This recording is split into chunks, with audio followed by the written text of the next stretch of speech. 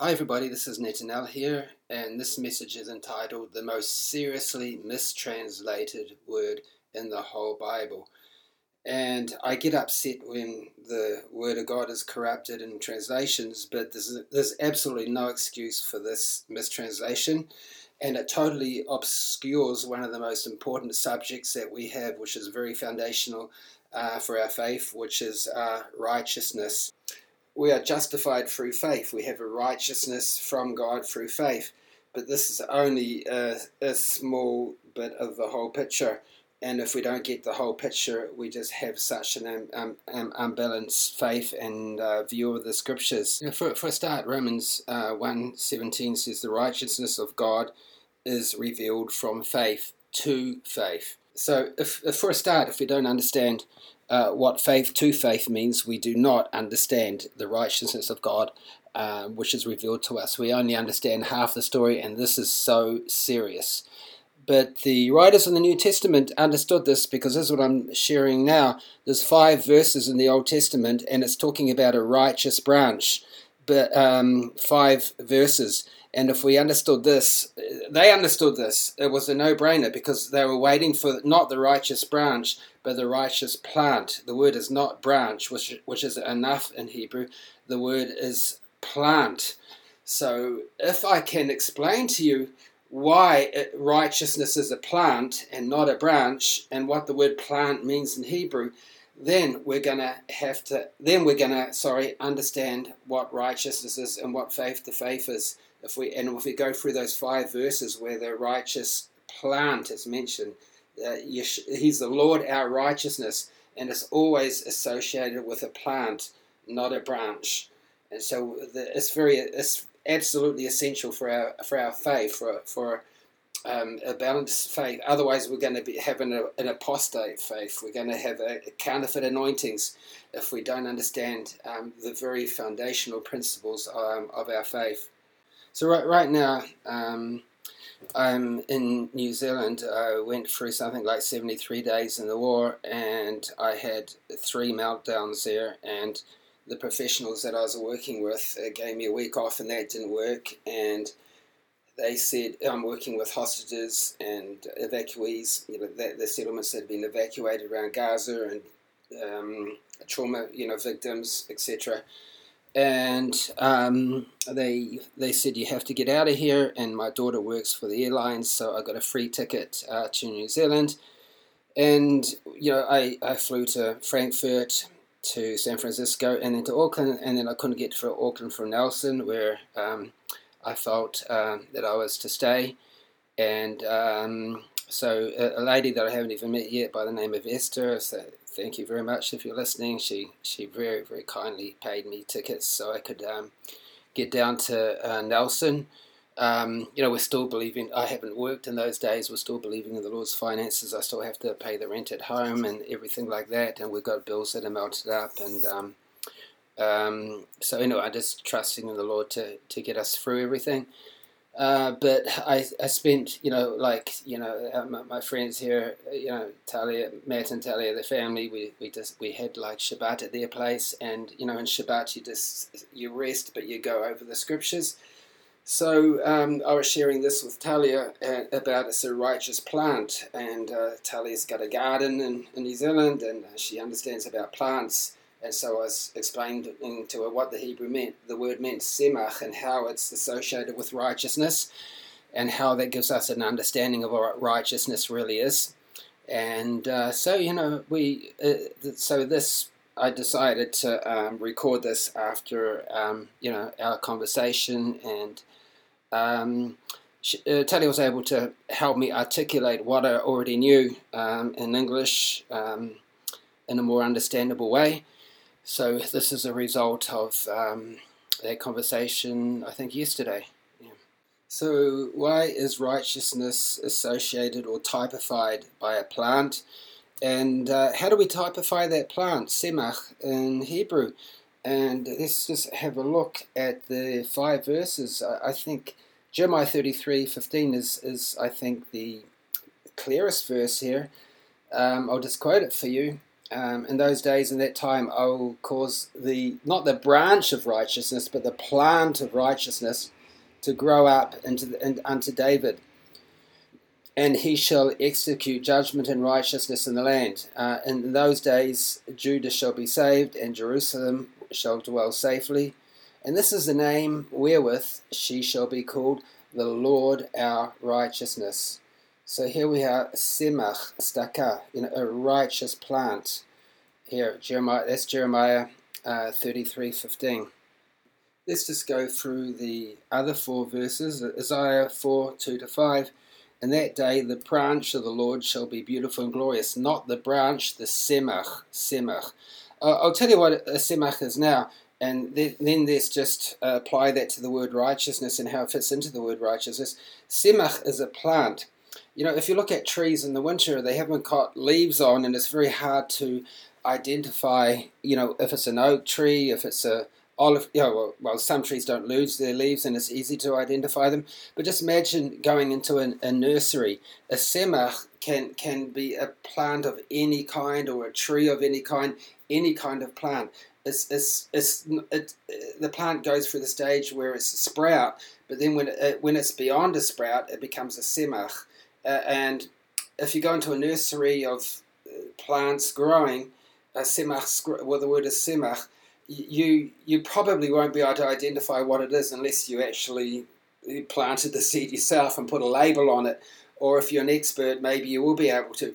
But it's very, very difficult. And a semach, which is not the branch of righteousness, but a semach of righteousness, it's very vulnerable. It needs to have the right amount of light, the right nutrition in the water, the right amount of shade. Not too much shade, not big tall trees blocking it out, from the sun. It's very, very vulnerable. It needs to be nurtured. So how does that semach? The translators just couldn't imagine why this word was used in association with righteousness. So a branch seems more applicable. A branch because he's the branch of David, Abraham, whatever, the promised Messiah. But it's not branch, it's semach, it's a plant. I'm just repeating it, because it just needs to be changed. The whole concept of what righteousness and the branch, it just needs to be, a friend, that I was in contact with years ago, John McTurnan, it was a real revelation for him to realize, because he had named his ministry, the branch of righteousness, something like that. It was something associated with his ministry, and then he realized it was a plant and not a branch.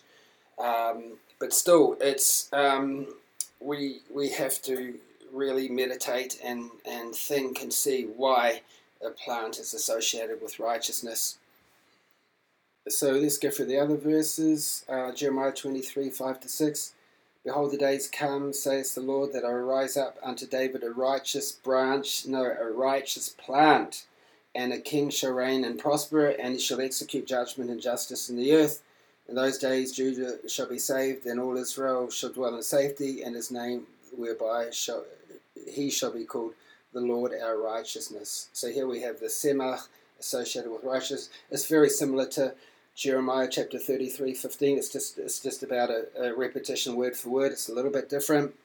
But then we go into Zechariah 3:8, and Zechariah is going to give us a different picture or a different angle to look at this.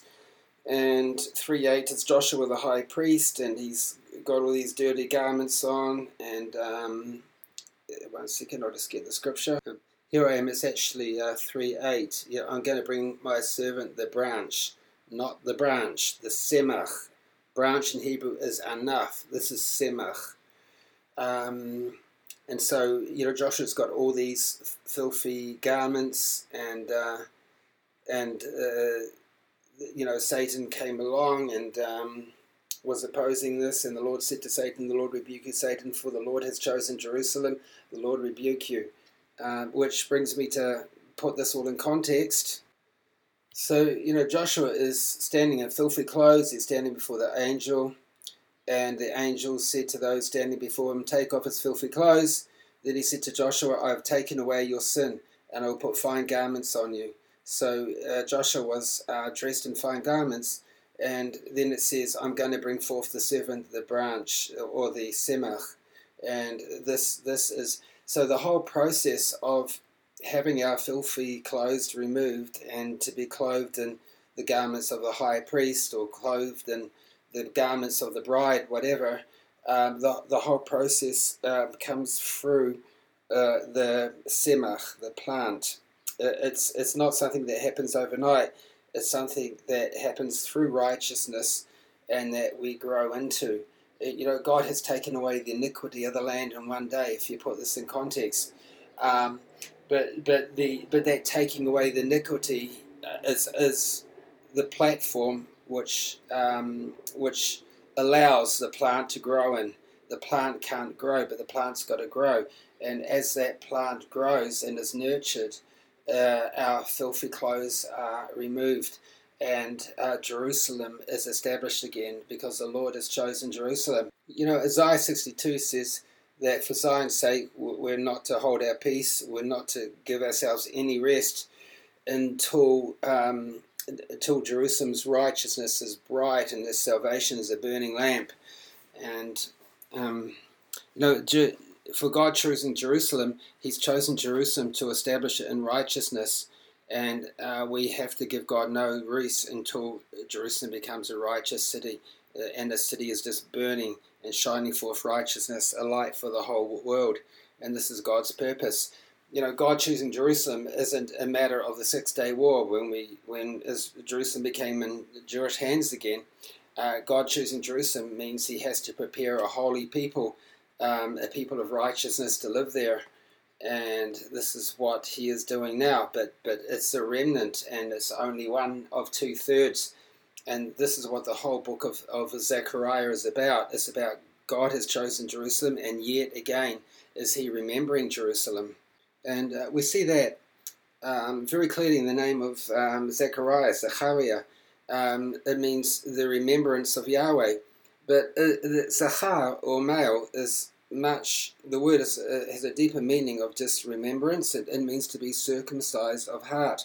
Because if you take the 3 letters of the word Zachar, which is to remember, it really means it's cutting off the cover over the head. I'll repeat it, cutting off the cover over the head. That's what the pictorial letters represent. The Zion, the Chaf, and the Resh in Hebrew. And so it's cutting off the cover over the head. It's circumcision. We have to, Jerusalem, when God chooses Jerusalem, the only way that Jerusalem can be a righteous city is if we are holy to the Lord, if we're circumcised in heart. And that's what remembrance means. It means to be circumcised in heart. So in the context of the Semach, we're to grow into His righteousness, where a circumcised heart just doesn't come the day you believe. It's growing into, it's nurtured into, and this is this plant, it's a semach. And we see this very clearly in Isaiah chapter 4, one of the references to the word semach here. So let's look at Isaiah 4:2, when it's the branch of the Lord, or the semach of the Lord will be beautiful. Let's look at it in context. It's talking about a remnant. And look down to verse 4. The Lord is going to wash away the filth of the daughters of Zion. He shall purge their blood from the mist by the spirit of judgment and the spirit of burning. Jerusalem isn't a matter of conquering it. It's a matter of righteous people being refined to live in it. It's a matter of God raising up a remnant. And once again, in Zechariah, 2/3 are going to perish, and 1/3 are going to come forth. And this is what Isaiah 62 is to establish Jerusalem as a praise in all the earth, as a holy city, as its inhabitants are holy. It's a righteous city, and there's not a lot of righteousness there at the moment. And here's the last reference, Zechariah 6:10. Behold the man whose name is the branch, not branch, whose name is the semach, the plant. It's just a simple, vulnerable plant that hasn't grown into a tree. It could grow into a shrub. It could grow into anything, but it's just got over the stage of being a sprout, and now it's a vulnerable plant. and he's going to, this vulnerable plant, which is a semach, which absolutely baffles translation. This little wee semach, which isn't even a tree yet, isn't even a shrub, isn't even bearing any fruit. A semach does not bear any fruit. It hasn't grown enough to bear fruit. So why is it called a semach? I'm going to finish this off. But he builds the temple of the Lord, in verse 13, Zechariah 6:13. He shall sit and rule upon his throne, the semach, and he shall be a priest upon his throne, and the council of peace between them both. He'll be a king and a priest, but he's just a semach. Okay, so let's just elaborate on that a little bit. Psalm 1, you've got Psalm 2. I'm just going to read Psalm 2. Psalm 2, 6 and 7. God has set his king on Mount Zion. He says, you are my son, today I've begotten thee. And he says, ask of me, and I will give you the nations, the heathen, for your inheritance. You shall break them with a rod of iron. You shall dash them in pieces like a potter's vessel. And in Revelations 2:26, we've got the same. We've got, he that overcomes and keeps my word to the end, I will give you authority over the nations, and you shall rule them with a rod of iron, as vessels of potter. They shall be broken into shivers. As I receive from my Father, I give to you. So here in Psalm 2, we've got, the son, you're my son. It's in the singular, but it's really corporate because, Jesus, we're his brothers. He's the firstborn among many brothers. If we suffer with him, we also rule with him. We're heirs of the Father, joint heirs with the Son. So it's corporate. It's hidden in the Old Testament. It's singular in the Old Testament, but it's semach, and God looks upon. So Jesus is a semach. He's the plant of righteousness, but really we are the plants of righteousness. And we have to, God's people have to be nurtured, they have to be protected, they have to be watered. And in the Western Church, I see us as very individualistic. Even the best of the house groups and the best of the congregations, we're so independent. We just don't know what's going on in everyone else's life. And quite often, so many people are just hurt by the church because they're not heard, their needs aren't met. The whole structure is like a wineskin that can't contain the wine. And I learned this very much discipling Orthodox. You cannot bring an Orthodox to faith, or without having to nurture them. You can't just tell them, well, come to house group on Wednesdays and church on Sundays and shake hands with the pastor and then maybe meet him once a month and have a talk with him. It just doesn't work that way. We need plurality of pastors in every congregation. We need a functioning body of church. They need to be nurtured every day. And when I'm discipling Orthodox, we actually pray with them at least twice and sometimes 3 times a day, in the mornings and in the evenings, and that's regularly, and we wash their feet in the evening. We talk about their day, and it's a nurturing. And the early church did it this way, or the Zinzendorf. These are just the Moravians. These are 2 church movements that just knew how to nurture, and they were very powerful church movements. And today, everyone used to live in a community. The early church, right up to the 15th of September 397, they lived in a community together where they sold all their possessions, and we've become so individualistic. It's very hard to be a part of a body of friends where you have that nurturing and you have that feeding, and the way that God desires it, that we can grow into righteousness, because righteousness is grown into. Is from faith to faith. The righteousness of God is revealed from faith to faith, and is typified by a semach, by a plant, not by a branch, by a plant. And it's not the sort of thing that's going to rule the nations. Just this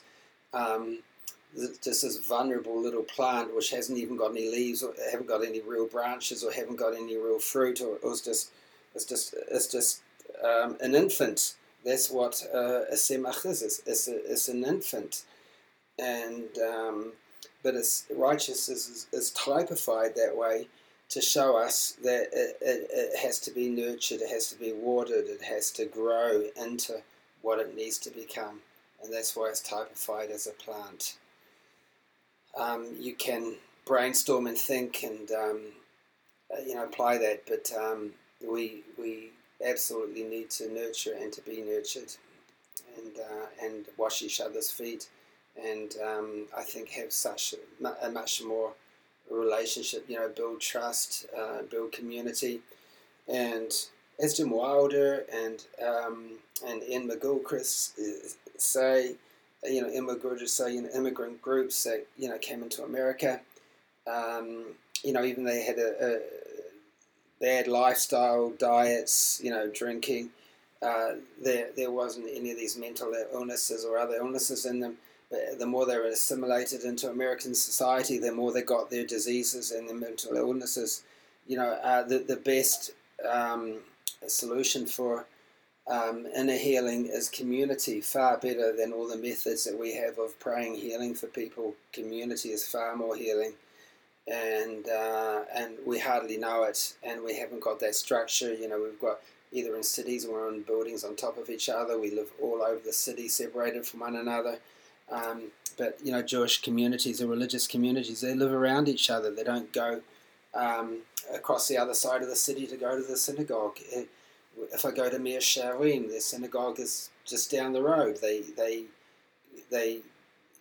just all flock together in a neighborhood where their rabbi is and where their synagogue is and where they learn, and they grow in their community and they all know one another. And we bring them into a church which is just, they can't cope with it. They can't cope with that disconnection. And I think the Maori people in New Zealand, know community. And I think as time has gone on, as when I was growing up in New Zealand, I think it's changed quite a bit, but it's still there. It's still in their hearts. And I think they're, they're besides the Jewish people. I think, in my experience, they have an understanding of community. Not every one of them, but much better than any other ethnic group that I know of. Of course, there are that do understand community, but in my experience of traveling the world, there might be others as well. I'm not saying there's not, but they do understand community. And the Jewish people, the Orthodox especially, understand the power of community, the power of nurturing, and the need to be nurtured. And that's what it is. The Lord, our righteousness, is Yahweh Sidkenu, is actually associated with the word semach, not with the word branch. So I hope that's some food for thought for you. The Lord bless you for now.